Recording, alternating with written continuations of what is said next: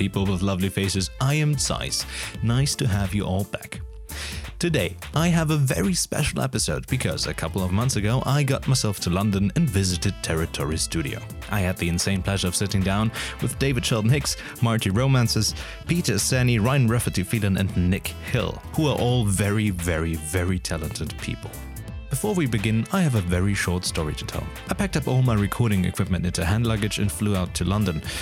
However, in the transfer, something happened inside my luggage case, my suitcase, because when I arrived and unpacked my things, my field recorder's screen had broken.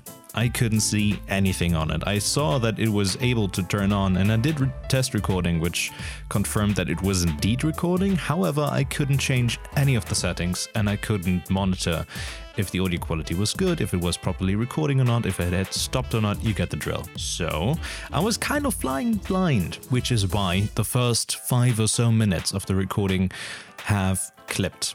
I noticed it thanks to the peak meter. Way too late, but I did notice it and try to fix it on the spot. I did my best in the last couple of days trying to fix all the audio problems I had recording. On top of which was that we kind of on the fly decided to record the whole team instead of teams of 2. I only had packed 2 extra microphones, so we had to share microphones.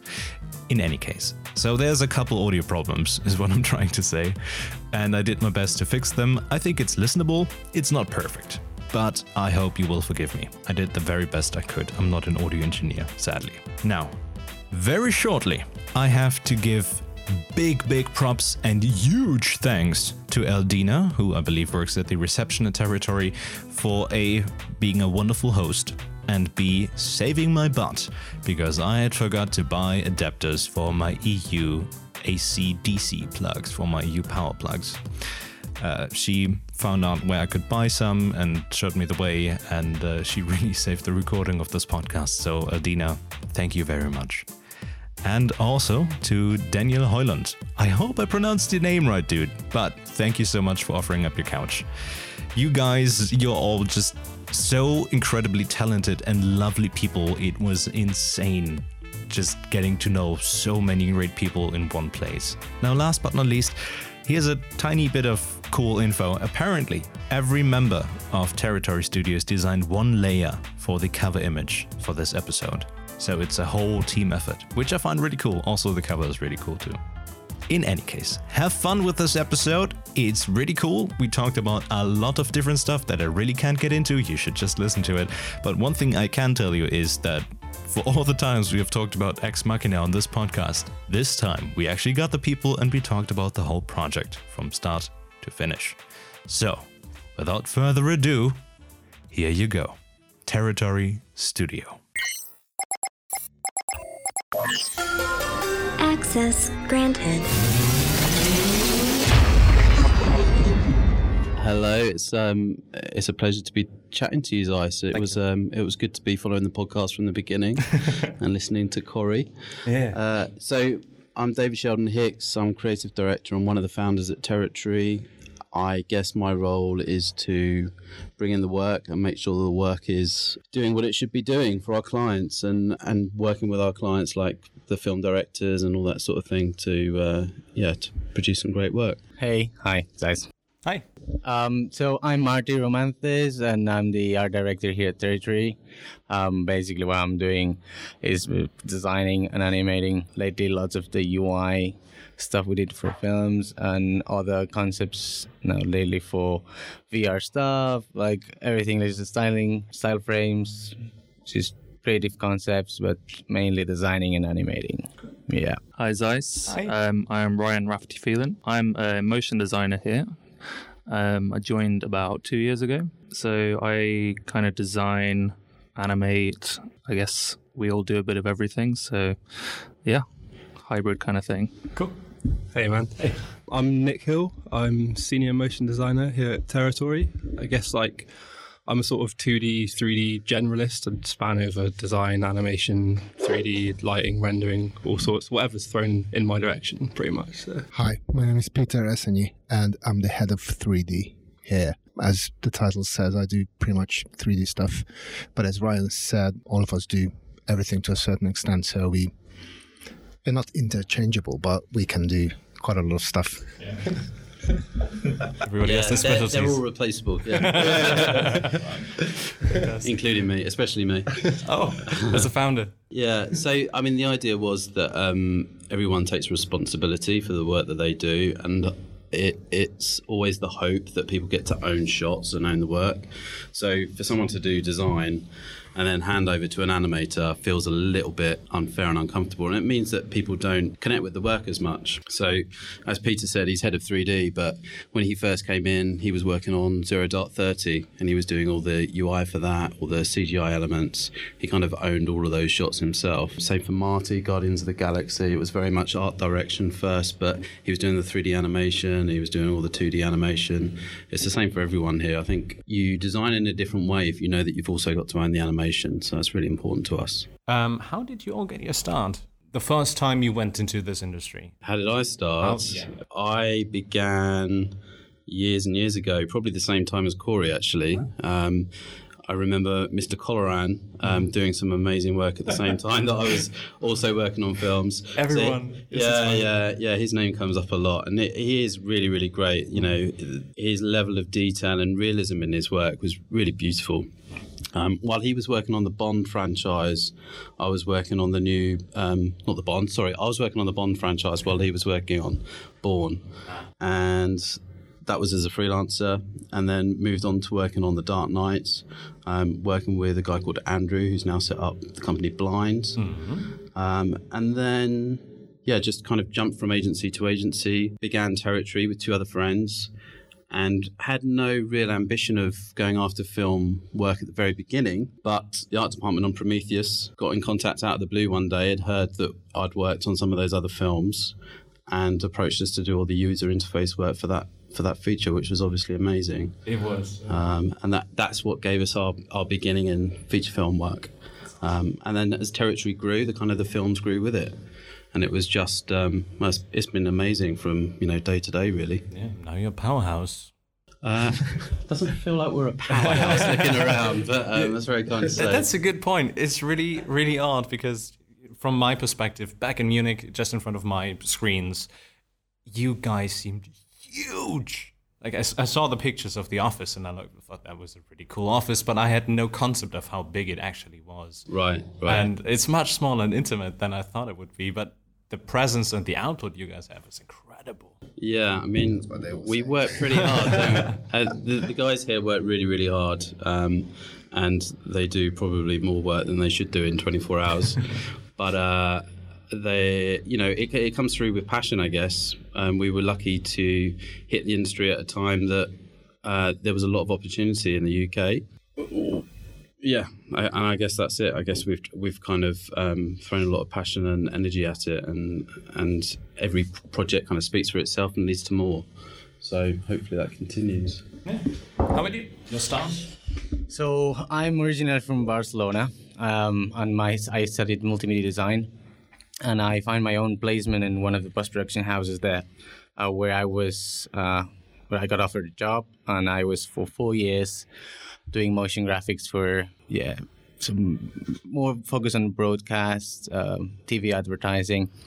After 4 years there, I was 23, and I got an offer from Activision here in the studio in the UK. They were looking for a motion graphic artist, and actually I signed with them as a motion graphic lead. After a few projects, I was seeing myself applying my skill set to a different industry, which it helped me learn a lot. After that, I did my first project as an art director for Nintendo. Mm-hmm. And after seeing how long the video games projects were taking, I wanted to go back to the crazy, a little bit more of the hectic tempo and rhythm of the TV advertising. So I decided to look for a job. Territory that time we're looking for an art director. And that's how I joined. And in here, I started doing all that UI for video games and films, which I really enjoyed. And up to these days when we just finished. In that case, The Martian was a pretty big project for me. But Guardians of the Galaxy, Avengers, and all that stuff. Yeah. And and here I am, very happy to be here. That I think is a very, very nice very nice people to work with, and a great environment. We're like a little family, and I guess that kind of helps a lot when you work, and you as David said, we spend lots of hours here, and it's effort and it's passion and it's a little bit mix of everything. A lot of heartbleed. Yeah, but that's what we say. It's like if it was easy, I'm sure the output will not be as rewarding as it is when you spend lots of hours in it. Cool. Right. Okay, so I started kind of years ago as a web designer, and I enjoyed it, but I wasn't really that into it. So I decided to kind of go and retrain, and I went to university and did, I guess similar to Marty, I did a digital media design course at LCC in London. And then in my second year, I did a summer internship at another studio called Spolv. And then I finished my third year, and then I did a short internship after that at Vincent. And those were awesome experiences. They were really good, met lots of people. And in a way, they kind of led to me being here because I met people that were connected to those studios. So actually, I met Marty, was the first time I met someone from Territory, but I knew a lot about Territory already from the industry. And then, came in, met David, started freelancing. Actually came in on my first day and started doing some little bits on Guardians. They were really basic things, but I was really nervous on my first day, even though they were the most basic things. Like doing them now would be like, nothing. But at the time, it was nerve-wracking. Did that for about 6 months. I think I was here. They end up. What do you mean? Where did those graphics end up? They're in the film. Prior film, don't they? The end of the prior film. Which graphics? Oh, Guardian stuff. Yeah. Collector screens, wasn't it? Yeah. Well, actually, the first thing I was doing was just resizing stuff. That was day one. And I was nervous just doing that. Oh, really? Yeah. Just laying out compositions in a different way. It was just, it was like, because it was attached to such a big name, I didn't want to mess anything up. And it was fine. And then, did some little designs for things, and they ended up in... what are those things called at the end of the film?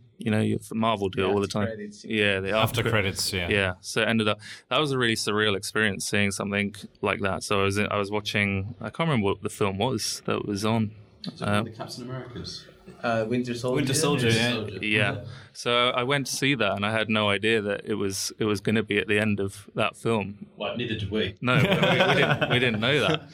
And I was sitting there, we wait as usual for the end, after seeing credits for Marvel films, because we always know they're going to come up. And I'm looking at this graphic, and I'm like, that looks really similar to something that I made. Like, always. And I was like, oh my, that is actually the thing I made. It was like a really weird out of body experience.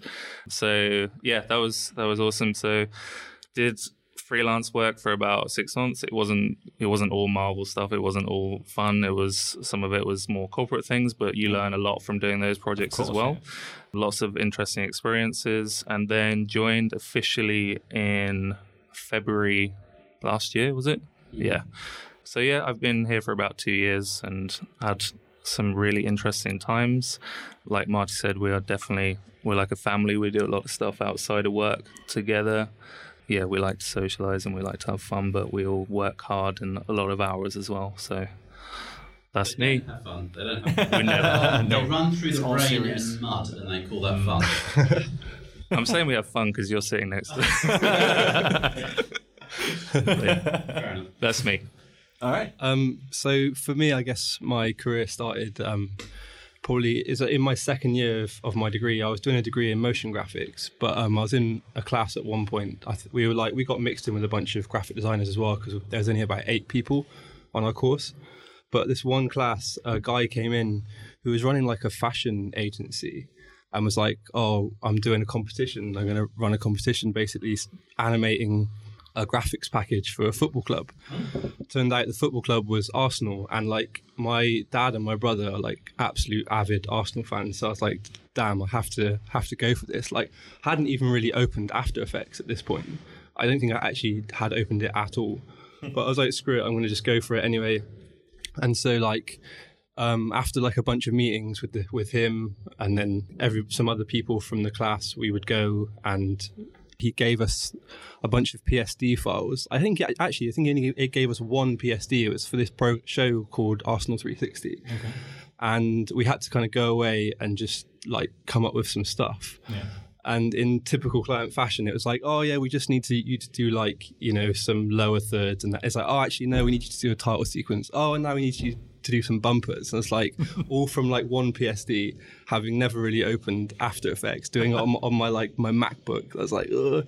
So like had some like crazy nights, like, staying up super late, like just being pushed, like, I've never been pushed before, basically. Like, ended up like breaking up with my girlfriend. It was kind of mental. Wow. Like, yeah, because she'd come over from France to visit, and I was just like, I stayed at the studio like the whole week, kind of getting this stuff done. Christ. And ended up like being all right. It's kind of a massive learning curve. But then, so basically, the prize was for winning this competition was like a 27-inch iMac. Nice. So the guy me and the creative director, Nick Hardy, at the time, it's a studio called Factory 311. He kind of said, oh, you know, if you do a bit more work for me, then I'll get you like upgraded RAM and all this stuff. So it's like, okay, sweet. So I spent most of the summer like working on Arsenal jobs, and then got this computer out of it. I was like, sick. And so that was in the second year of my degree. So I still had like my final year to do and stuff, but then it meant that during my final year, I could take on like remote projects and also work on an iMac. So it's like, sweet. So by the time I graduated, I had enough kind of professional, it didn't feel professional at the time, but those kind of jobs I just jumped straight into freelance. I was like, I'd seen so many people get kind of caught up in that rut of like leaving uni and then working in Tesco. So I was like, screw it, I'm just going to sign on the dole and like put a show reel together, put a CV together, and just email. Like I just emailed studios I liked and stuff. And we'd been doing like one of my modules at uni actually was like to recreate or like dissect some work that We Are 17 had done.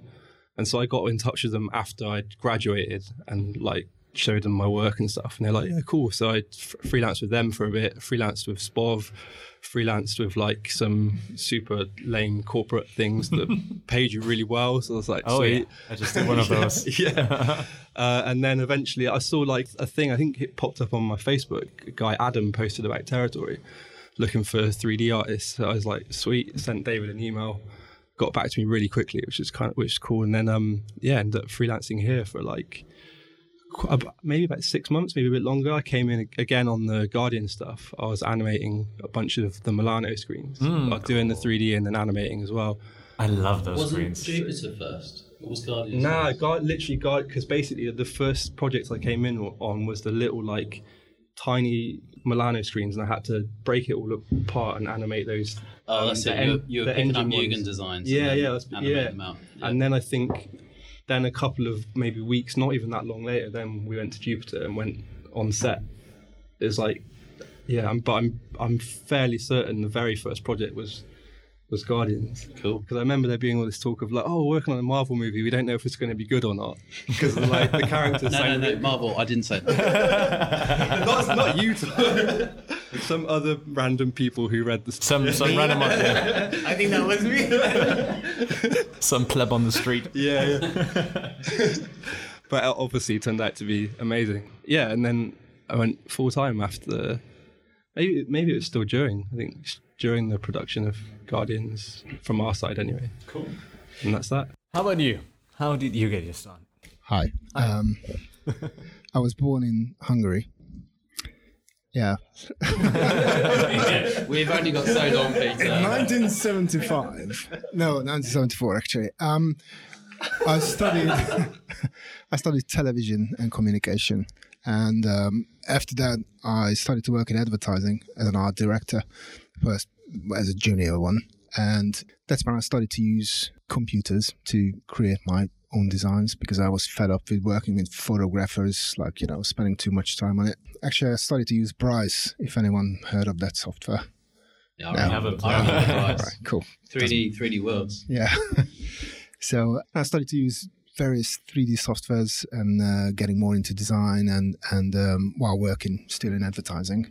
And I obviously really enjoyed the creative part of being part of a team and coming up with ideas and making sure that they look good. That's where I had the chance to work with like various directors, learn more about film, how a film shot is done actually, what are the production values that we are looking for and that kind of thing. And then I decided to sort of like go freelance, and I started to do like 3D jobs for other advertising agencies, as well as I started to search for other opportunities in Europe. And I did a bit of work for German stuff as well, German companies. And then with my family, we decided to, all right, let's head for the UK because my brother lives here. And that seemed like, that's where things happening. So I have to be here. And then I started to freelance for, I think probably at one point I worked for some company that Marty worked for as well. Which one? BDA. Oh, BDA. Did you no, work for them? they wanted to hire me. I said no. All right. I was just freelancing. It was a really interesting learning curve because I think one of the big differences between some other companies and companies based in the UK that it's quite fast and it's really demanding in one hand, but really rewarding on the other hand. So I started to do that. Then I got a phone call from David that they were looking for someone who knows V-Ray and Cinema 4D on a project that starts quite soon. So I was really interested in that kind of thing. And then I met David and the other guys, and that was it. Because, there was Territory back then. Yeah. Quite a small... Yeah, so back then, we were a little room, little office. First year, we were a little office up in a roof. And we were sharing with another company called All City Media, who create really beautiful film posters. And then on the bottom floor was like a little meeting room. We could squash in a couple of freelancers plus the few founders. And Peter came in at that point and was our first hire, really. And it's just amazing to see it kind of have grown from a handful through to, I think we're 18 now, plus freelancers. Looks like more than 18. Yeah. And it's a lot busier than this sometimes, and sometimes it's a bit quieter, isn't it? But it's always nice to have a buzz around here. You see people's attitudes change when it suddenly picks up pace, and you know that there's a lot of work going on in the studio. Quiets down, lots of keyboard clacking. Yeah, exactly. Lots of headphones on. Yeah. Fantastic. Do you have a favorite project personally? And why was it a favorite, if you have one? Why are you pointing? And the least favorite as well, because why not? Right. I'm gonna start with that. Well, that's weird because every project I've been doing here, the latest is being my favorite. And so when I was working on Killzone, the UI, that was my favorite. Then we did Guardians, and that was my favorite. Then Avengers was my favorite. But now my favorite it's The Martian from Ridley Scott. We've been involved on that for more than 7 months. Wow. And that one is very special for me because it's the first one that we're working with Daniel, with Peter, and Sam, and David as a creative director, and Sam Hart, our producer. But for me, it was very special because it was the first film which I could own the design of the entire job, let's say. And that when we have a big projects like this, we have different teams and we own different sets. Like for Avengers, Nick and Jürgen and other people were like working on the banner and show screens. I was on the Iron Man screens. We kind of own different sets. And for The Martian, it was the first time which I could like have ownership of all the sets, and that's for me. That's why it's my favorite so far. We'll still have to see how it looks in the cinema. But also we love Ridley.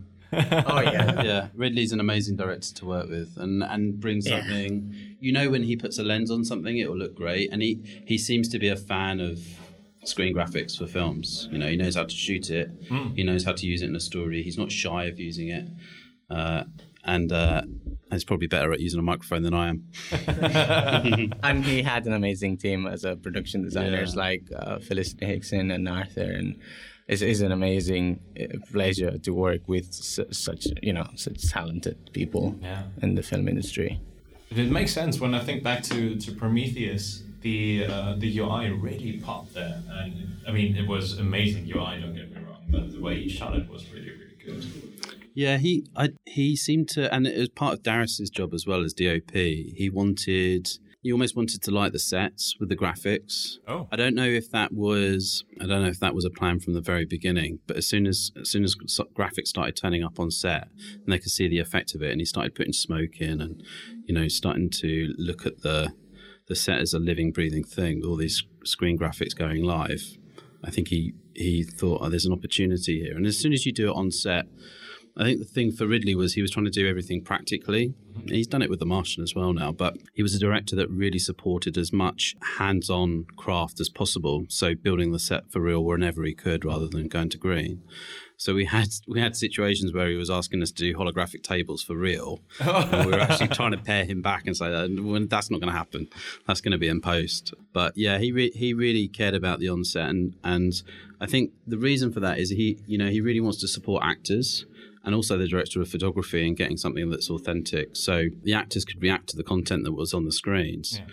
So then you're just looking through the script, trying to find your little moments that you might be able to make a bit of digital content relevant to the performance. So there was moments where they're talking about going through storms, and you'd look at NASA and how they depict weather formations and think, okay, how can I sci-fi this up a bit and make it relevant to them? So we always try and do that. We always try and find something that's relevant to the actor's performance. Then you're much more likely to get screen time, and that's what it's all about. We want our work to be shot.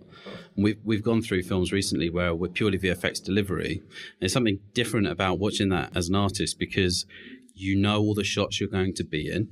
So you've already seen the thing that's finally delivered. But what's beautiful about on set is you've got this nice little surprise. Yeah. You don't really know what's made it in. You don't really know how it's going to be used. You suddenly see Charlize Theron walking in front of a piece of graphics and you think, wow, that's incredible. So I'm as passionate about VFX graphics as I am about on-set delivery. But Ridley definitely enabled us as a studio to really prove that we could deliver on that. And I have to add, when we talk about our favorite project, and I think this is for everyone, people might think that we've been doing these amazing projects all the time. At least for me, I've been doing 9 years of projects that I don't like and lots of things that I don't enjoy.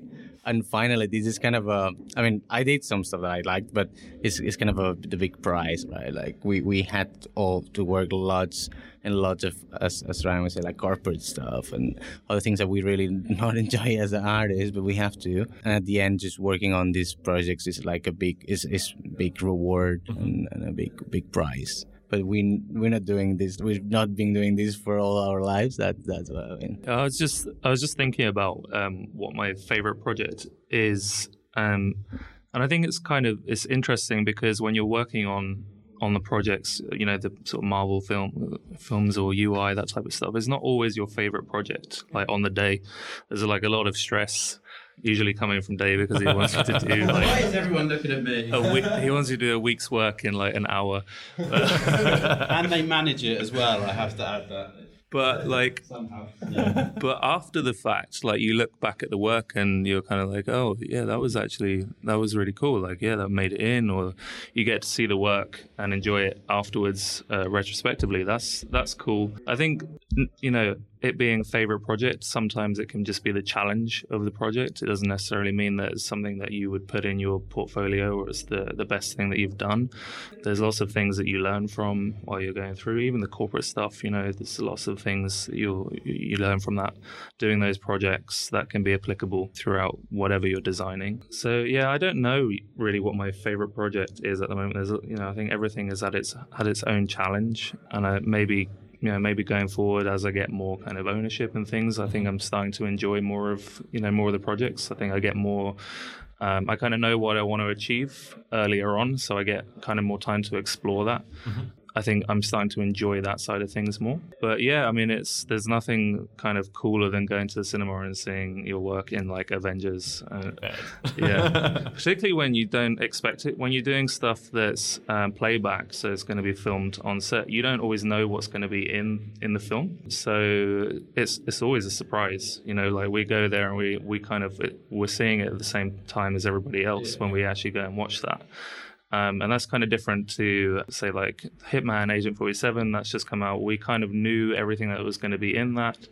because we've been given the shots and we were, comping things in as well as designing. So it's less of a surprise. And it's interesting how that differs. But yeah, I'm not sure yet kind of what my favorite is, but I think you get a lot out of everything, even the ones that you don't like. So yeah. I guess, well, I have maybe three favorites that are in the running. They're all very recent projects, but definitely can't talk about two of them because they're pictures. Okay. And one of them, I'm not really sure if I'm going to talk about, but so I'll talk about the reasons why they're my favorite, not the projects. I don't know which ones. I don't know. Can you? Sweet. So I was working on a Capital One pitch with David a couple of weeks back, and that was a hell of a lot of fun because David's given me more opportunity to step into the realms of art direction and design like fairly early on, because I guess I generally have more of a production-based role. I do design and get to do that sort of stuff, but on the whole, I'll be a lot more involved in production of 3D assets and 3D animation, or just animation in general. So recently, having the chance to kind of get more involved in the early stages has been like amazing, and it's always lots of fun. Like, so the Capital One pitch was a lot of fun for that, having like a few days solidly, like, I guess put into action all of those kind of production skill sets, but just purely focus on the way that stuff looks and not like taking it through to final delivery. I find like the pressure of deadlines is so different. Like, it's way more inspiring from when you're doing the kind of concept stuff. The deadline is just like, it's just an external energy that pushes you forward. Whereas I guess in production, it's an external energy that grinds you down because it's never quite good enough. But at least in the beginning, you kind of get lost in the beauty of what it might be or what it can be. So that's kind of cool. The other one is like something that we're all collectively currently working on, is a title sequence for Off Cincinnati. And that's been a hell of a lot of fun because there's been a huge amount of creative freedom. So we basically are our own client. So that's obviously thrown up challenges, but at the same time, it's great because like that is like just the infinite blank canvas, and we've slowly but steadily been making breakthroughs. And I had a lot of fun, like totally nerding out, like the guys would tell you, over a few days, just like making this kind of deconstruction of the Off logo that kind of connects all back up in 3D. Like, because I'm super into like those imagining something Transformer-like. Kind of like, it's sort of maybe Transformers meets Monument Valley meets some sort of like physical desktop logic puzzle, I guess. Like, that's kind of how it felt in my mind, because I was having to figure out how this thing would work, basically how you kind of build it up and stuff. You can't see this, but the smiles all around are fantastic. Yeah. Ryan was like, "Oh, hey, how's it going? Like, you've been just lost in this world for like 3 days." Like, but yeah, that's cool. But as Ryan said, and as the other guys have said, I guess it's not all ups. It's like, it's peaks and troughs. Like that's the industry. And I guess, like, I think maybe Danny Yunt said once, like, it's not life and death. So it's kind of easy to get sucked into this like downer of like, maybe when you're not working on great projects, especially when you've had a taste for the good projects. Like, I think it's very important to like be mindful of the fact that you have to take the rough with the smooth. And then we're not saving lives or anything, so it doesn't really matter at the end of the day. Who cares if you're working on like a not so good job for a couple of weeks? You know, everyone has shit days at the office as such. So having said that, I guess my worst project, if I'm allowed to say that, is probably the Virgin Atlantic David was waiting. Edit a brand client. Okay. Was a brand client we were working for. We had to make a bunch of instructional videos. But the thing is like, again, there were lots of positives because there was like some good aspects, but it felt like it was never going away, and it was challenging. Right. You asked our best and our worst, right? That's fantastic. You can cut that. We'll just have to give a whole list. Like, I'll just bleep it out and then we can do pickups later. I hope they're never going to listen to this. Print out the server, the names from the server. Well, maybe it's not even recording. We will never know.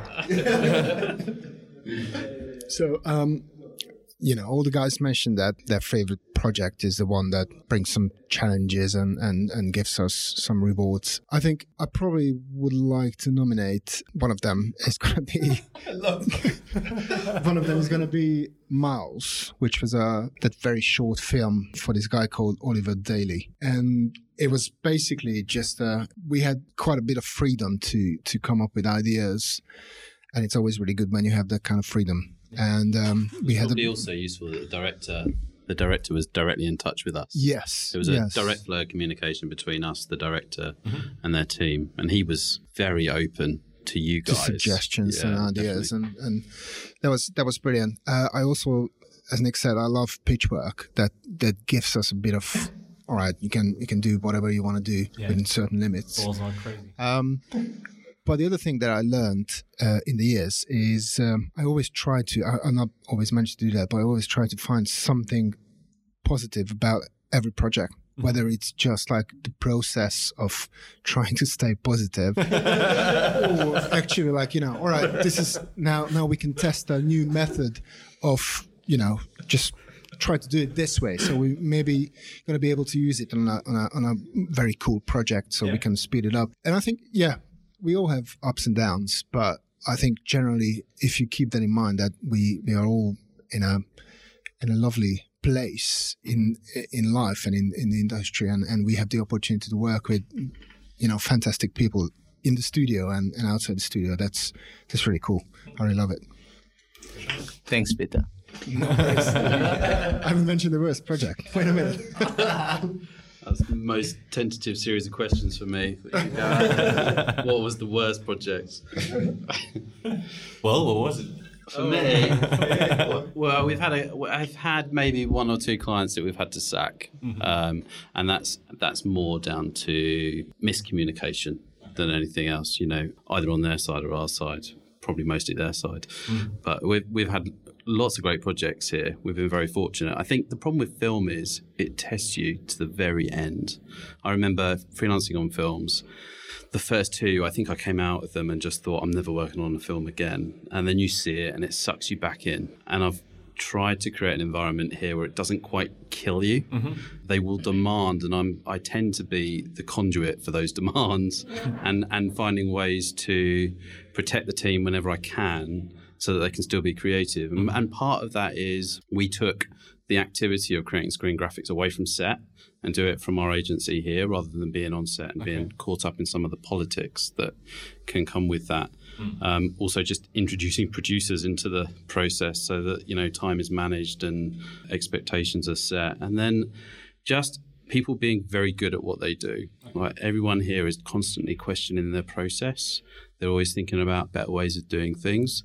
That doesn't come from me. That just comes from their desire here to do things better than last time around. Right. And they all do that. They all do that on their own, their own time and energy and stuff. So we're lucky like that. Do you still sometimes go to sets? Or would you like to go to set if you haven't been to set yet? We do. Go on. We do on set, and I think it's very rewarding when you get to see how they use your work and how the DOP use that sometimes even to play with the illumination of that screens, and you see it all together. And I think sometimes it's not as comfortable to work from set because people might think like we have massive workstations there or desks, and sometimes it's just like a laptop on the corner, just editing some of your After Effects files or Cinema 4D files and rendering fast because... Or just QuickTimes like that. Yeah. And so it's a bit hectic sometimes, but it's really nice to be there in a way. We kind of have a little bit more of control on how our work is displayed. Mm-hmm. Because if something is not right, we can just like change it in there on the fly, on the go. I think in like a semi-childlike way, it's just even more amazing when you see the movie. Like David and I went down to the set for Guardians when they built the Milano. They'd like built a 2-story like metal spaceship with like solid interiors and stuff, and you could actually walk upstairs in it. It's just like unreal. And then so when it's like not only do you watch the movie and it's like, oh, there's our work, it's like, oh, we actually were in that spaceship. Obviously we weren't in the galaxy like 100 million light years away, but maybe next time. Yeah. But yeah, it's cool.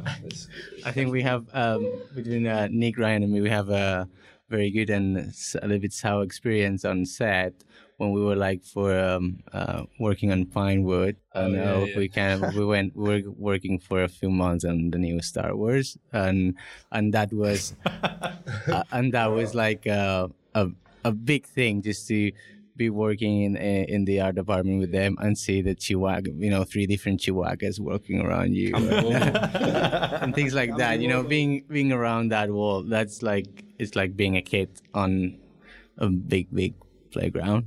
I especially liked Pinewood at about 6 p.m, which was probably about halfway through our day. We would just start going mental without even really realizing it. We were just like, because I think we were sat like 2 of us side by side and 1 behind, but we would just start spouting just random words, like literally. We were literally like in a box though, it was like a shoebox room hidden away. Like I think we had to get like internet put in there, and so they just didn't have anything at all. The Wookiees definitely had more space than you guys did. Yeah. The Wookiees were next door.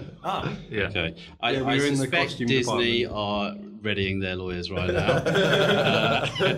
So all we can say about that project is we were on it for a period of time. We won't be the final credited studio, but it was great to be a part of the process.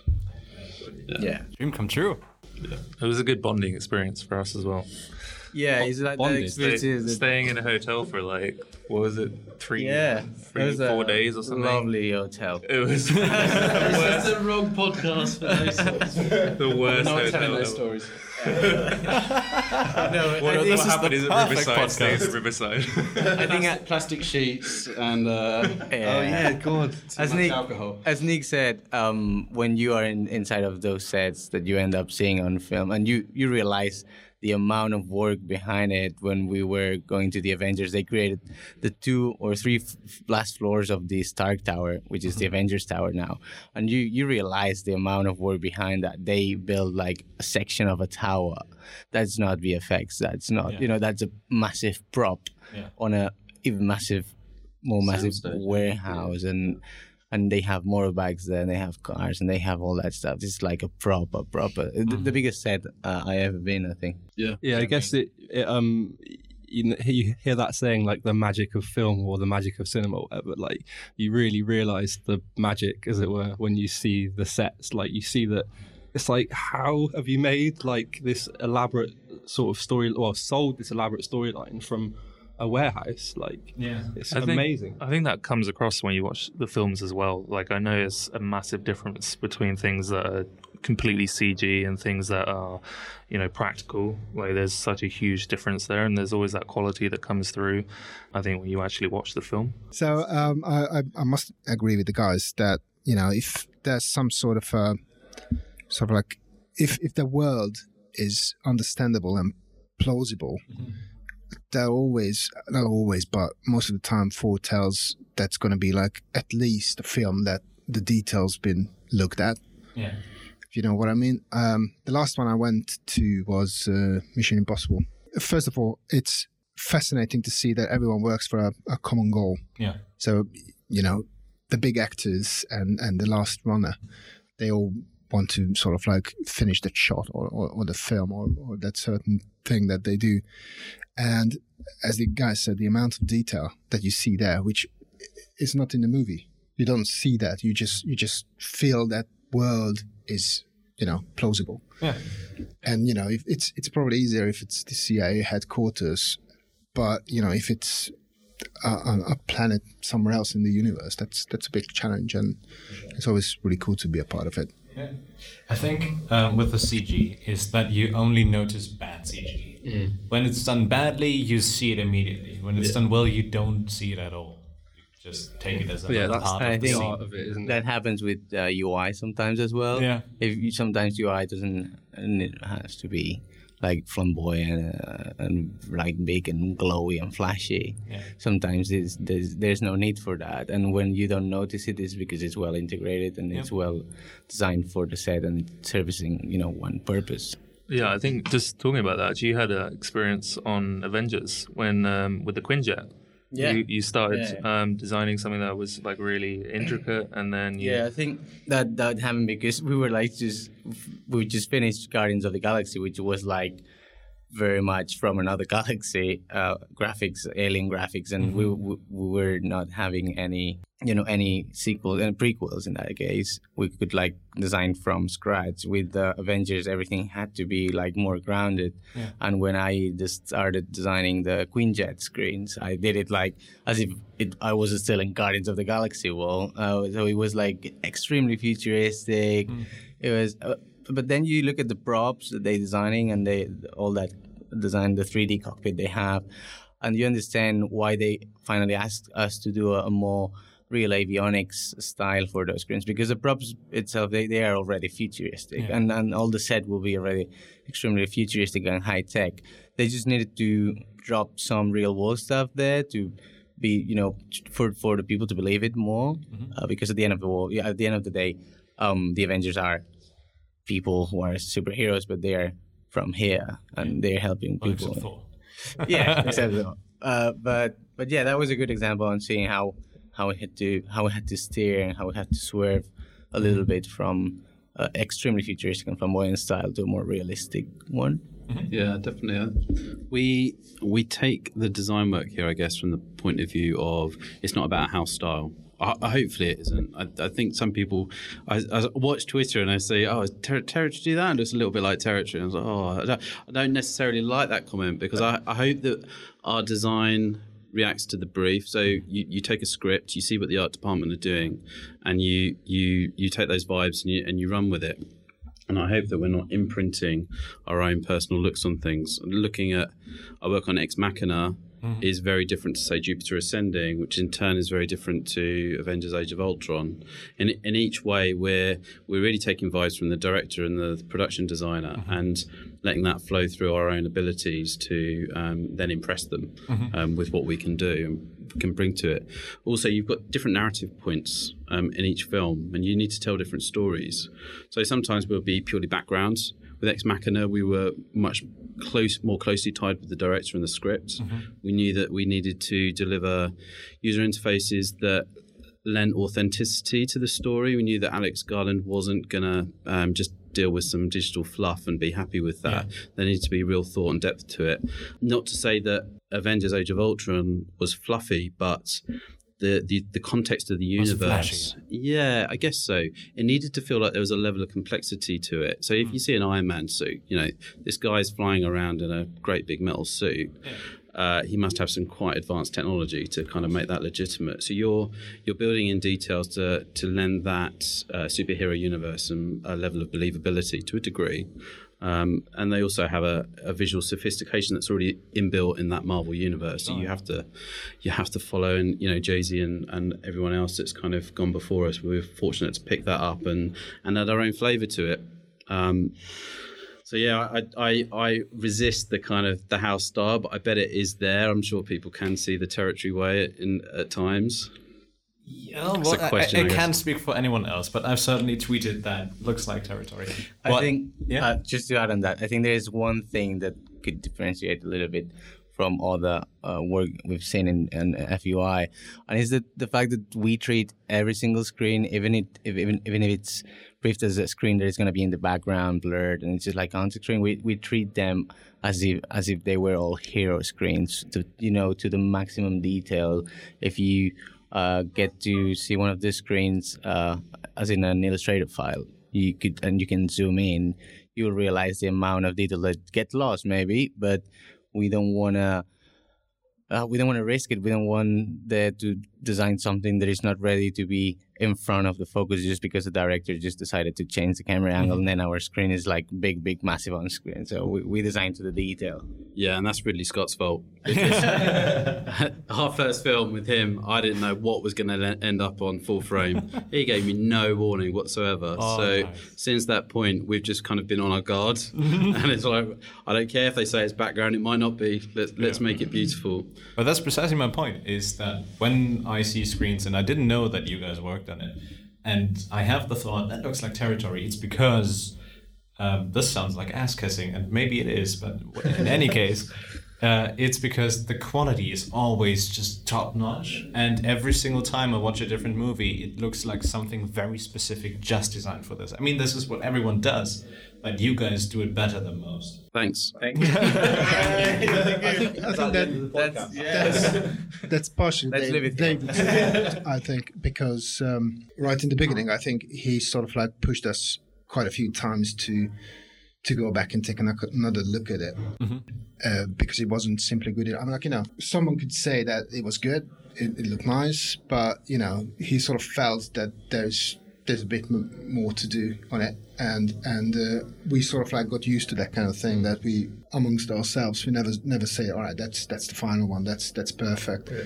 If there's any way to improve anything, we try to do that, and quite often we sort of like tell one another like some ideas or suggestions or stuff like that. So it's we don't sort of like intervene into other people's work, but when we work together, we always try to suggest like, all right, I think that could be probably a good idea to try that, and I'm pretty much convinced that all of us sort of like are able to take that on board. Yeah. So it's not really ego here. Yeah. And that's very important. Partially that comes down to David's ruthlessness in the beginning, I think. I'm raising an eyebrow. 6 o'clock. Oh, you have to go. I think the film industry does that to you. I think seeing your work in a film for the first time, then you suddenly get it, and you don't need me to say it. But it's getting everyone past that first film, where it's okay, I've got to put my name to that. Oh crap, that's 30 foot high. I didn't spell check it. And then suddenly there's no need for me in the process at all. And the guys just they own all their own projects. When you see Marty or Ryan or Nick or Peter heading up a project, they have headed up the project. They have been on the phone to the director. They have been talking to the director about the script and how the graphics might be able to tell that part of the script. There's very little for me to be in there. Normally it's early day conversations and making sure that their side understands how we need to work well. But beyond that, everyone's kind of talented enough here to kind of just hold the project and run with it. And I think because they're all so invested, I don't need to whip them as much. But you set the ball in motion. Yeah. You shouldn't overlook that. You set it off on a good leg kind of thing, and we pick that up. I think we're all fortunate as well to be doing a job that is essentially kind of our hobby in a way as well. I mean, we're all designing and animating, but that's something that we kind of want to do. It's not that something that we're kind of forced to do, and therefore it's something that we all want to be kind of as good as we can be and to push things forward every time. So whenever we're given the task to design something, it's a new challenge for us to create something else. And we've done what we've done before, but let's see what else we can do now. So it's always exciting, and it's always nice to have a new project because it gives you that opportunity to kind of learn something new and try something new and hopefully do something more interesting than you've done before. And also on when we're talking about user interfaces for films, we've all seen amazing stuff done by others, so it's like there's a level, there's a line set there that we all want to maybe not do it better, but at least hit that line and do it in our way and give it our own twist. And I think that's that extra mile that we always try and always push for here.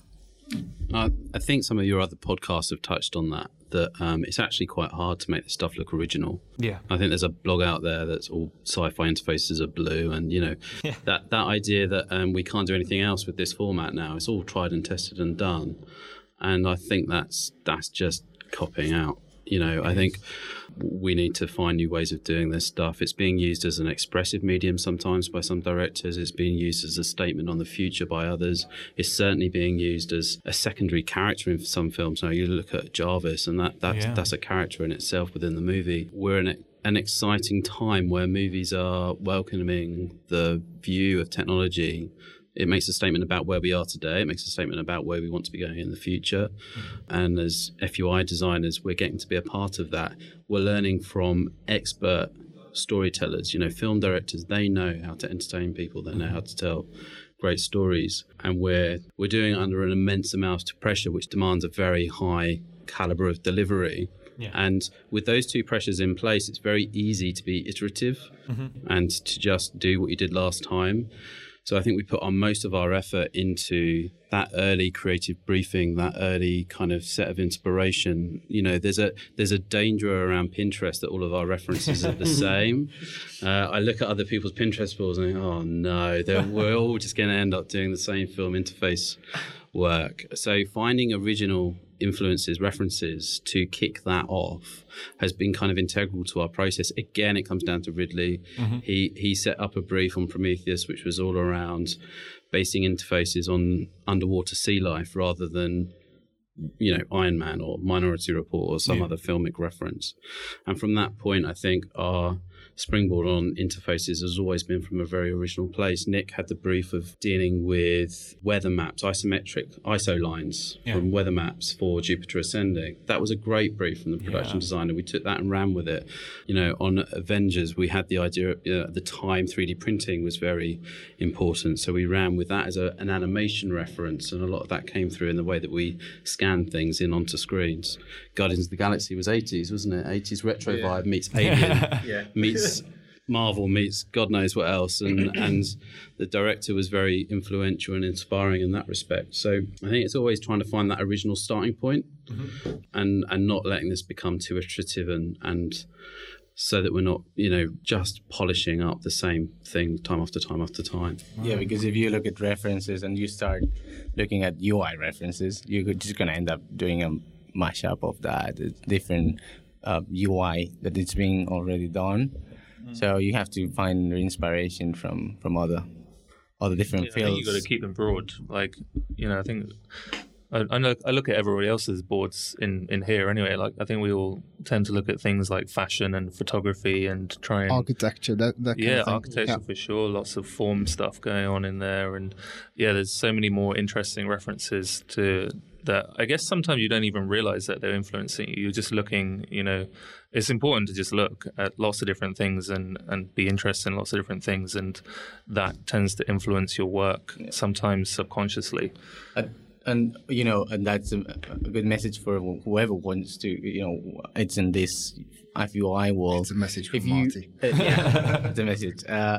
No, but you know, if you end up looking at reference, you might end up without knowing with a copycat of something that is already being done. And we found ourselves in this situation when we've seen someone doing, futuristic interfaces like that's exactly like looking very, very similar to this screen we created for this film. And that's like a risk that you can have, right? That's bounty. Yeah, you should always try and put yourself in the mix as well, so that you can get references, but it should come through you.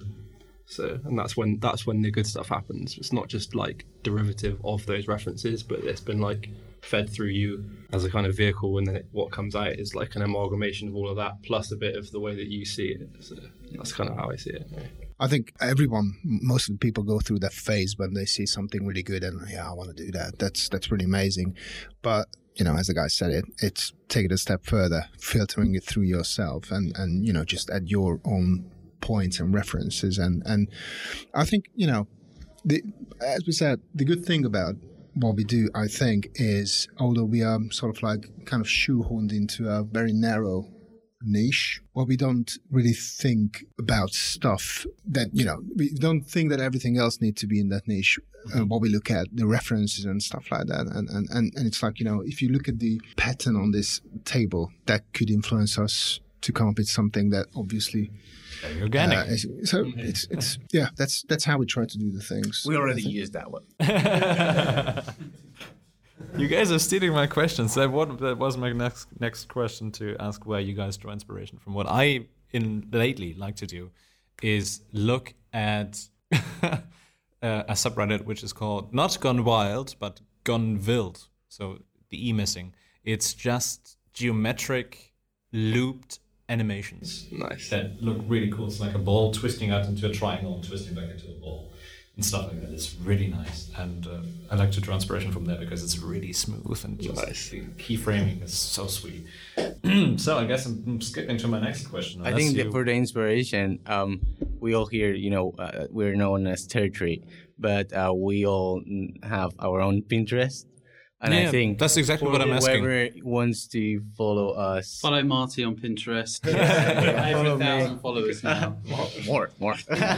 No, but you know, I don't know if it could be useful for us to give a little bit of the insight. We're going to have everyone's Pinterest. So you can create your own territory from work and from home.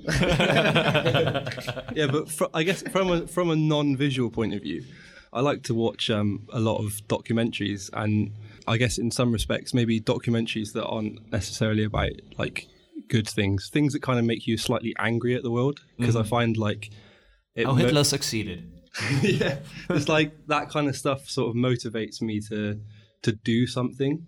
I think so much of our industry is about what you do. So it's like you get inspired by everything around you like all the time, and then when you like, for me, I look at Pinterest every day. I look at everything every day. Like I bought some weird little like glass thing with some text on the bottom for like £3 at the weekend because I loved it. It's just like but in terms of like actual like getting the energy and the motivation, I find like watching weird documentaries, like things like Zeitgeist and all that kind of stuff, that like really makes you kind of, I guess, like angry at like the way that things maybe are and stuff. It kind of motivates you to have a sense of your own sense of purpose. I feel like those external things for me kind of give me a bit of energy and drive to do something, and it's kind of different. It's not just necessarily like what I look at, but other things maybe. And podcasts sometimes on how to not only about design, not about design and FUI, but we're here all following different podcasts on different things, and we all exercise. 20 podcasts on my phone right now. So things to motivate your everyday, and we, even if we really enjoy our work, we'll have bad days, and we'll have that could be like a good thing as an inspiration to go to work and do something better every day. I think this is the magic and the curse of this industry, isn't it? That we all so much in love with what we like to do and what we love to do that sometimes it's very hard to stop or sort of like step back, because as you said it, you don't stop designing at 6 o'clock. That's a lifestyle, isn't it? Yeah. So, and that's hard because the business meets creativity. That's the killer, and it brings an amount of soul searching involved in that, because it's a film industry. Yeah, and there's an audience, and either they're going to pay for the money to watch it or they're not. And you read a script and you don't know if it's going to be a great film at the beginning, and you hope that your great work is aligned to a great film. But sometimes you can do great work for a film that sucks, and people don't remember that because they remember that the film sucked. Some of my most sucky work was on some really great films, which really bugs me. But people still love my work because it was better a great than film. the other way around. Yeah, I mean, just imagine your best work on a shitty film that no one watches. I know. One or two of those. next question. I have a question for you all, and that is terminology of the FUI business. Because in the last 2 years, let's say 2 years ago, the term FUI wasn't really used much. I've certainly never heard FUI designer 2 years ago. Now I do. And when I look online on IMDb to search who did what on the movie, it's really hard to find who did what, because apparently FUI designers mingle in 3 different departments, either camera, VFX, or graphics. Yeah. And it's usually denoted as, I'm looking at the FUI wiki. Check it out. Mm-hmm. I have written down computer playback operator, computer video playback operator, 24-frame playback operator. In some rare cases, on-set screen graphics, computer screen graphics, lead interactive designer, motion graphics designer, future technology designer, or screen graphics artist. These are all things I have found of... Mark Colleran has half of them credited to him. Yeah. It's insane and really stupid. I don't know if it was Mark that coined the term FUI. He is, yes. He did. So I remember him bringing out his first showreel when I was on Casino Royale.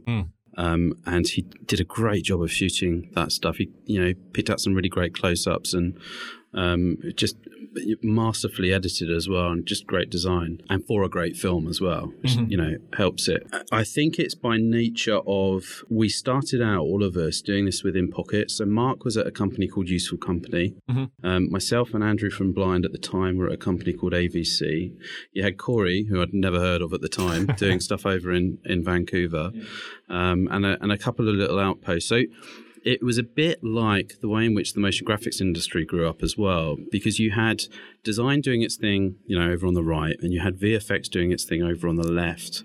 And there was this realization, maybe from graduates at the time that I was coming out, that motion graphics could be a thing where you combine the two together, and you bring decent animation and production value, and you combine that with good graphic design, and that gives you motion graphics.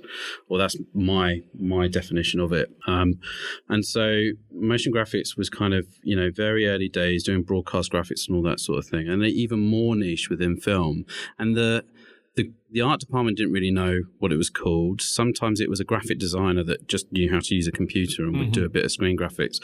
Other times it was specialist hardware rental companies that found a way to program it and do all of that sort of thing. Those CompuHire, AVC, Useful Company are also doing their sort of thing over here in the UK. Yeah. And you had UI or Black Box Digital, as they were back then, over on the West Coast, and a lot of good, you've got Scarab and all those guys up in Canada. But we were all doing it in our pockets. And I guess we were kind of figuring out what to tell production, what to tell the art department that we were doing, and describe that. Yeah. So I think a lot of these terms have just kind of grown up in isolation. I don't think within film production anyone calls it FUI. I think we use that as a way to describe what we do to the outside world, like motion graphics community get what FUI is now. Yeah. But if you went to an art department, you might say screen graphics. So on-set playback are the talented engineers like CompuHire that go on set and deliver our graphics there. And they're very much hardware and all that side of things. But yeah, I tend to call it screen graphics or motion graphics designer or something like that. But I'd love to get a consensus on it. But FUI designer doesn't seem to be sticking within the industry. Yeah, sometimes it's artists, sometimes it's designers, sometimes it's something completely different, which is why I would like your inputs. What would you like to call yourselves on IMDb? I don't know. I think in my case, as in here, I'm happy to say okay, I'm Master of the Universe. Thanks, Ryan. Master of Universe, Marty Romances. That could be. No, so I think we are all designers and we do screen graphics in this case. If we have to say what we do for films, I would definitely say like a screen graphics designer or screen graphics animator or whatever. Do people ever really understand that? Because whenever I'm explaining to someone, I'm like, like when Tony Stark like presses a button and there's nothing there, like, yeah, that's what we do. Yeah, I think it's very funny. It's very funny because lots of people, I think they think that all that is green screen, and when they realize that you actually are designing something that they're gonna have, playback on set, it's there when people gets a little bit surprised, like wow. Because if that was VFX, then we could call ourselves VFX artists, and that's it. We specialize in something, in this case, screen graphics, but because it's not VFX, most of the times, I think screen graphics designer. Oh, yeah. Fair enough. Yeah, I would agree. Screen graphic designer, I mean, it's kind of makes sense to me. It's screens and graphics. Let's not make it complicated. But it's not always screens. Sometimes it's holograms and other things. Yeah, I guess, it's interesting. I mean, as the kind of medium changes from screen to, middle floating in the air. Because sometimes with the FUI, we're talking about user interfaces, but sometimes we're not doing any user interface. We're creating graphics, for example, for signage. Yeah, signage for an alien planet that needs some signage on the streets, and this is we design and animate those as well, and they are not user interfaces at all. That would be VFX, I guess. In that case, yeah, but that's what I mean. Like, as in when we're talking about UI, sometimes it's more about graphics that the film is going to end up using. Sometimes even they use some of parts of our design to print, prints on set. I think David has a good thing that happened in Prometheus with their initials being printed.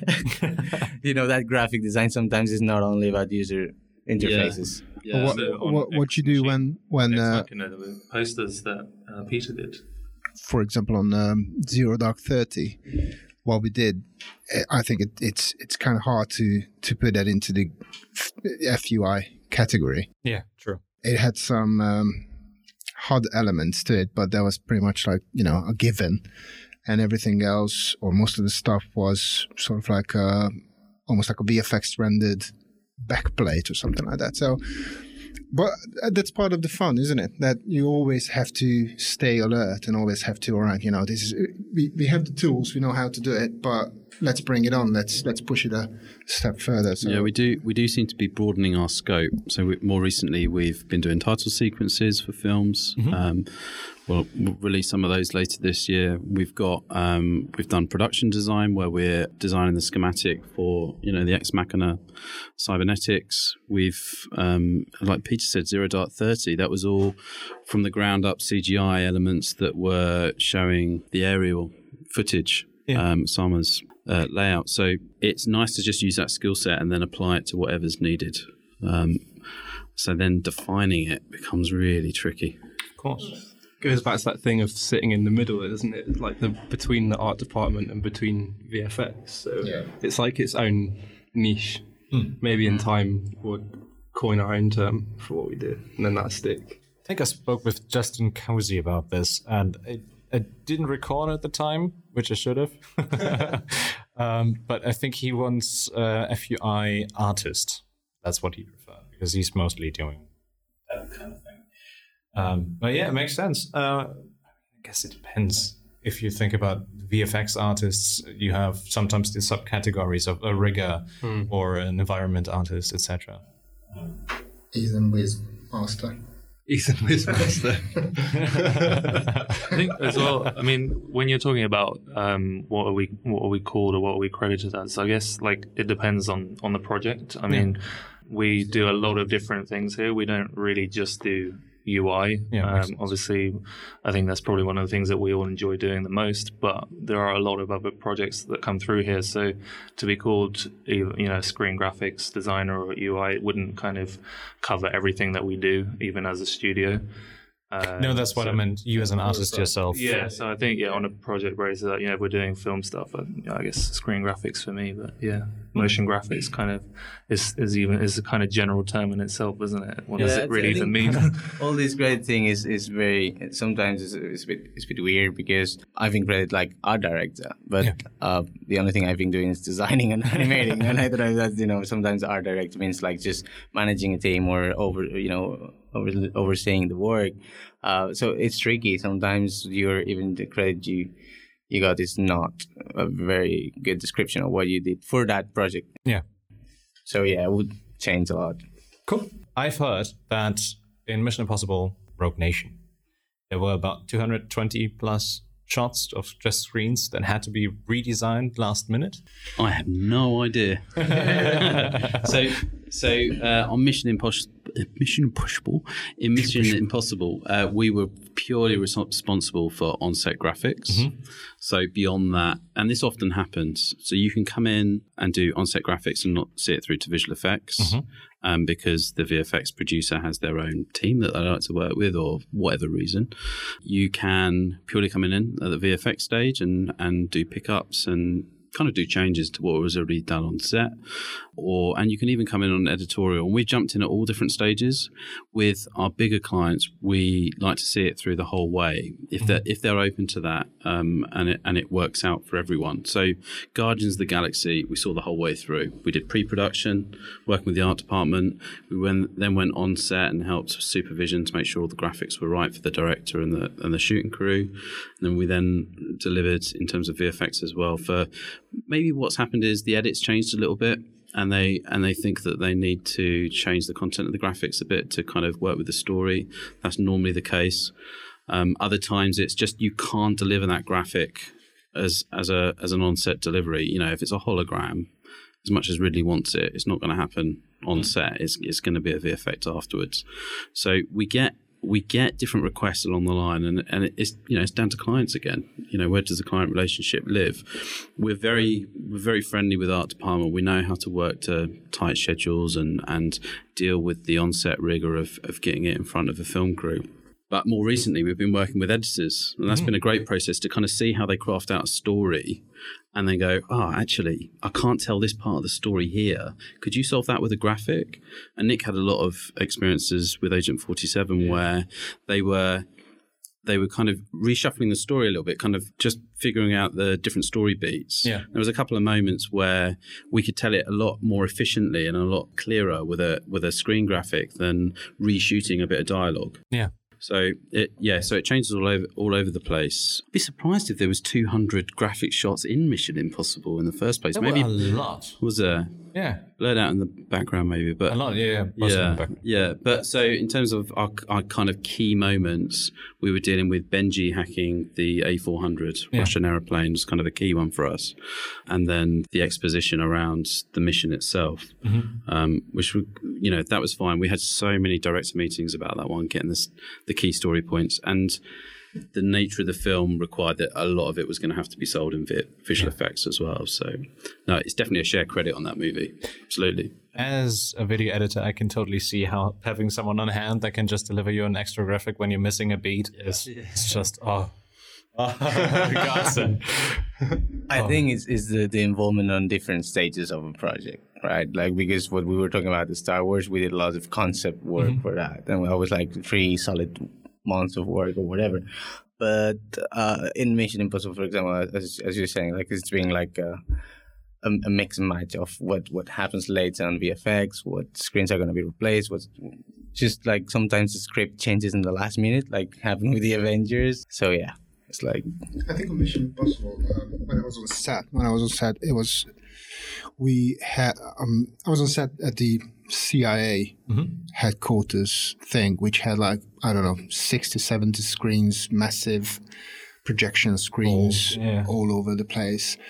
But what I saw was that, sometimes it's easier to change the green because, probably it's easier for the director or for the crew not to put an extra sort of like strain on themselves. All right, we shot the actor with that graphic, so we have to stick with that. Sometimes it's easier to say, all right, just go green and we'll deal with it in post. It's a little bit like we'll fix it in the mix in music, isn't it? Sometimes it's really good, sometimes it's can be a bit tricky, but And part of our care package for films is always to hand over a drive with all of our assets on. So it's really easy for a VFX vendor to pick it up, do a bit of a text change. If they suddenly change the location of point A to point B or whatever it might be, hopefully it's nicely layered and it can all be kind of just slightly repurposed for that. We often find the worst thing is stretching screens to fit.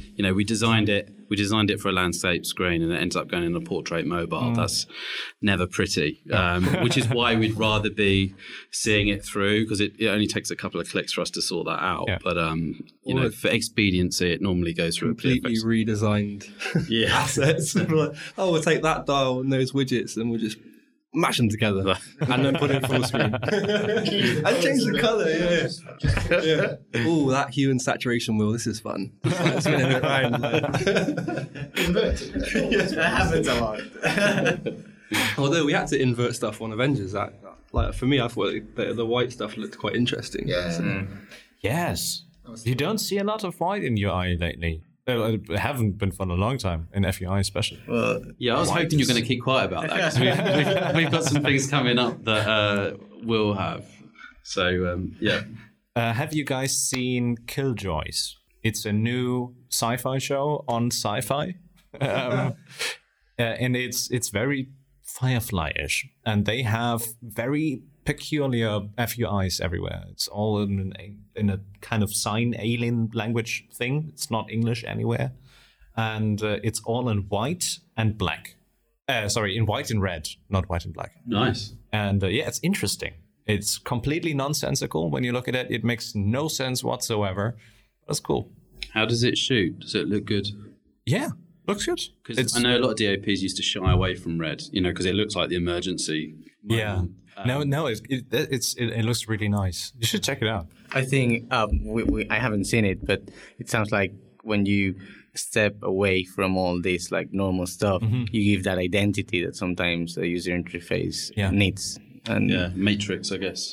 Matrix was like a core identity, wasn't it? Just that rippling text. Yeah, exactly. And that is where we all talk about Jarvis and how that has its own identity. Maybe not in that case, not because of the style, it's because it has a voice and talks. But sometimes what we do is we try to give that identity for each different set through colors, style, typography, and all that stuff. And sometimes you start running out of color combinations for the same film because you do 8 sets, and each set has to represent different character, or different planet, or a different section of the film, and you find out like you're running out of color combinations. And that's why I found very interesting that you said like, oh, they use white and red. It's like, well, yeah, why not? It's Speaking of your Hulk green. It's a really, really cool green. I like it a lot. That wasn't my choice. Nick, was that you? No, I think that was Eugen. It might have been Eugen in art department. So Eugen's one of our trusted freelancers. Eugen and I worked together at Spov many years ago. And he's a real talent. He's credited on a lot of the films that we work on. He's amazing with colours. He loves his colours. He spends a little bit too much time on colours, don't you? You do, Eugen, you do. He managed to get that magenta into Cho as well, didn't he? He got it in this time. That was my Prometheus magenta. You said he was trying to get that in for ages. Patented. We would name the colors here like the Iron Man orange, the Banner green. Well, we can't own purple because someone else has already got that. So that's Justin Cozy, and I too. I mean, I don't actually work in the field yet, but. Purple's my jam. Get it? Oh, God. I was thinking, because in almost every single podcast that I speak to designers, I talk about Ex Machina and your work in this. And I'm guessing all of you have worked on it in some form or another. I didn't actually work on that one, but that was before my time. Could you walk me through the project, how it went for you? Me first? Yeah. Well, I'll go first. I guess I took the briefing. We were working with a graphic designer called Andrew Tapper and the production designer Marco and Alex Garland, obviously. And just reading the script, you could see that there was a lot of thought and real research in the work. And Alex's only brief to us really was make sure that code is for real. I want that formatting to be watertight, and we try to as much as possible. So we've got digital developers in-house, so we checked with them and got them to write code and put little Easter eggs in there, through the film. Some of them got shot, some of them didn't. And it was that level of authenticity, and it was the moment of the two characters. So you've got a requirement to show a character that was designing the global OS for the world, and based on Google, Apple, everyone else, we're all trending towards simplicity, towards modernism. So we had to think around this kind of Scandinavian location and take cues from that. They're almost a controlling nature, simplicity, sterility to it. But equally, an underpinning of then their characters being tied into getting to the code really quickly and accessing everything through code. So we worked with CompuHire and figuring out really good, logical, quick interactions that told the story for Alex, but would please the geeks as much as we could. Yeah. Obviously, there's always key story beats, and your hands are full sometimes. You can't always give the authenticity that it needs because you need to tell a certain story point, and that always needs to come first. But it was a small scale project. It was low budget. We poured all of our passion into it because we could see that it was going to be a great movie. We knew that Dean Egg would do an amazing job on the VFX. And then through that kind of relationship, we were asked to do other things on the movie as well. So touchscreens, iPads, some mobile phone moments, and the schematics for the technical kind of mechanical room where he's assembling. And there was a lot of backstory that Alex thought that he put into that around a billionaire and how he might commission external companies to build certain parts and then ship that in and assemble it under these blueprints. So it was great to be a part of that real rigor in thought. And it just fed through into our work. Yeah. We had to. There was no escaping that need to be authentic to it. All right. I guess for me, I was involved after Eugen's design as well, some of the graphics for on-set screens for what it was like the Blue Book, which is the offices he is working from at the start. I was on set with the guys from CompuHire, kind of supervising as well, that all the screens, we had to create like modular systems to do more than 70 or 80 desktop background screens, and so we were like doing this and designing those screens with that modular system, helping on that mobile phone interaction animations. You were really involved on set, right? You were having a good conversation with the director. Yeah, it was great to work for first time with Alex, and we when he realized that we were like faking all that coding from the main character and seeing our screens design in there, we could like even talk to him on how to maybe zoom a little bit more from a shoulder shot. So as David said, like people could realize the authenticity of that code and our involvement on that film. Yeah, so I was like designing an animation and pretty much on set. I had quite a small role on Ex Machina. I just picked up some design changes and some animation changes. I think that's fairly quick. That was a lot of work. I helped designing the schematics, and I did a bit of animation for the phones, which is like quite odd if you think about it, but I somehow ended up doing it. Wasn't Dave Penn involved in that one originally? So I think, I had to pick that up after him a bit.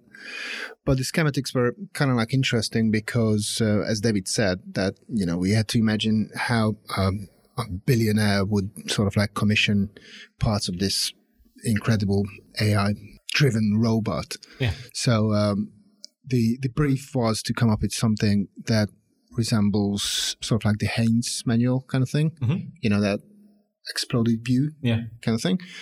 And we got the fantastic model from Dean Egg, which we sort of like had to dissect.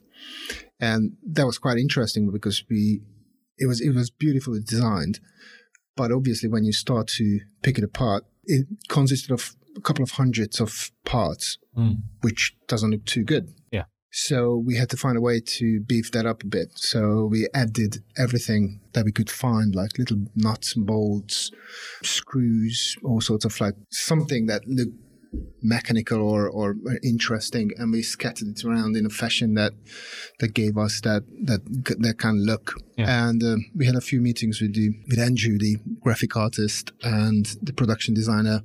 So the whole design evolved a bit throughout the process, but I think it's kind of interesting because for me it's a little bit IKEA, which probably comes from that Scandinavian kind of thing that I don't know if you knew it, or I think at some point we were involved in, or we sort of like figured out how the look is going to be in terms of the aesthetics. Mm-hmm.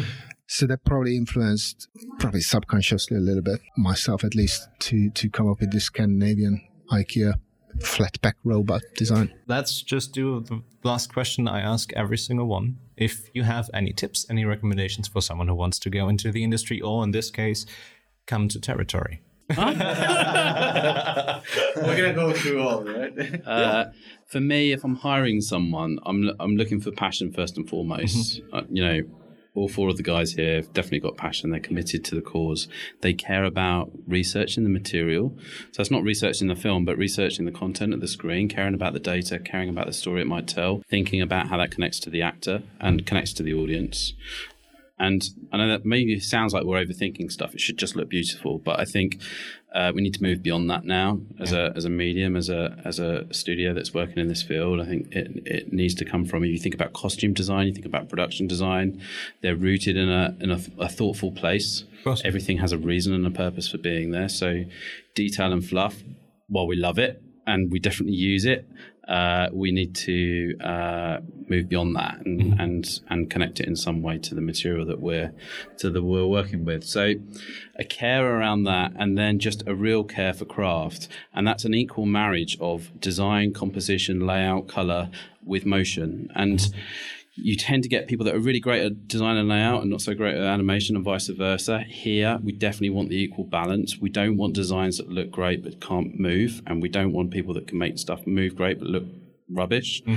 So everyone here has to have that equal balance, and it comes from technical knowledge and a creative eye and kind of this impossible, unrealistic niche of skill sets that we're kind of looking for, and it comes out through time. But yeah. All right. I think for me, as a personal experience, I would say like work hard, work as hard and as you can. Of course, if you have passion, you will work hard and you will enjoy it. And passion is I think it's one of the main things. You should have passion for what you're doing. Just work hard, and when you see like you're reaching the top, just change and find new challenges, get out of your comfort zone, and learn more stuff. If you think you will need it, and even if you think you might not need it, maybe that will open more doors. Or after, as I was saying before, after 9 years just of being in the industry and working lots of shit, sometimes it's like the good stuff will come at some point. So just put extra hours, late nights if you want to just go for it and work your ass out. It will pay off. Uh-huh. Work your ass out. Is that a thing? I don't know what else I can add to that. I mean, eat your greens. It's like topics. Yeah, I guess. So the question is, if you want to work in this industry, I don't know if anybody here set out to work in this industry. I think it's something that we all kind of just fell into. And, you can kind of talk about that now retrospectively and say what I might do if I wanted to work in it. I haven't really gone through the process of saying, all right, I want to specifically work in that industry and make, UI for film. So that's difficult for me to say. I would say just the same thing that I do with everything is try and, I think of my kind of life as a ship and just try and steer it in the rough direction that I want to go in. And then see what opportunities come up along the way. I mean, it's very difficult to force yourself or anybody else to, take you or for you to be in any specific situation. You can just kind of point yourself in that direction and see what comes up along the way. And you might find something else that's more interesting or just something that takes you in another direction. So, just, keep on keeping on. All right. You're defined by what you do, not what you say you'll do. So I think if you want to be something, if you want to do something, then the first thing you should do is do it. So if you want to learn 3D, like look at tutorials. If you want to learn After Effects, look at tutorials. Like the hardest step and the most important step is just doing it. So I'd say if you want to do it, do it.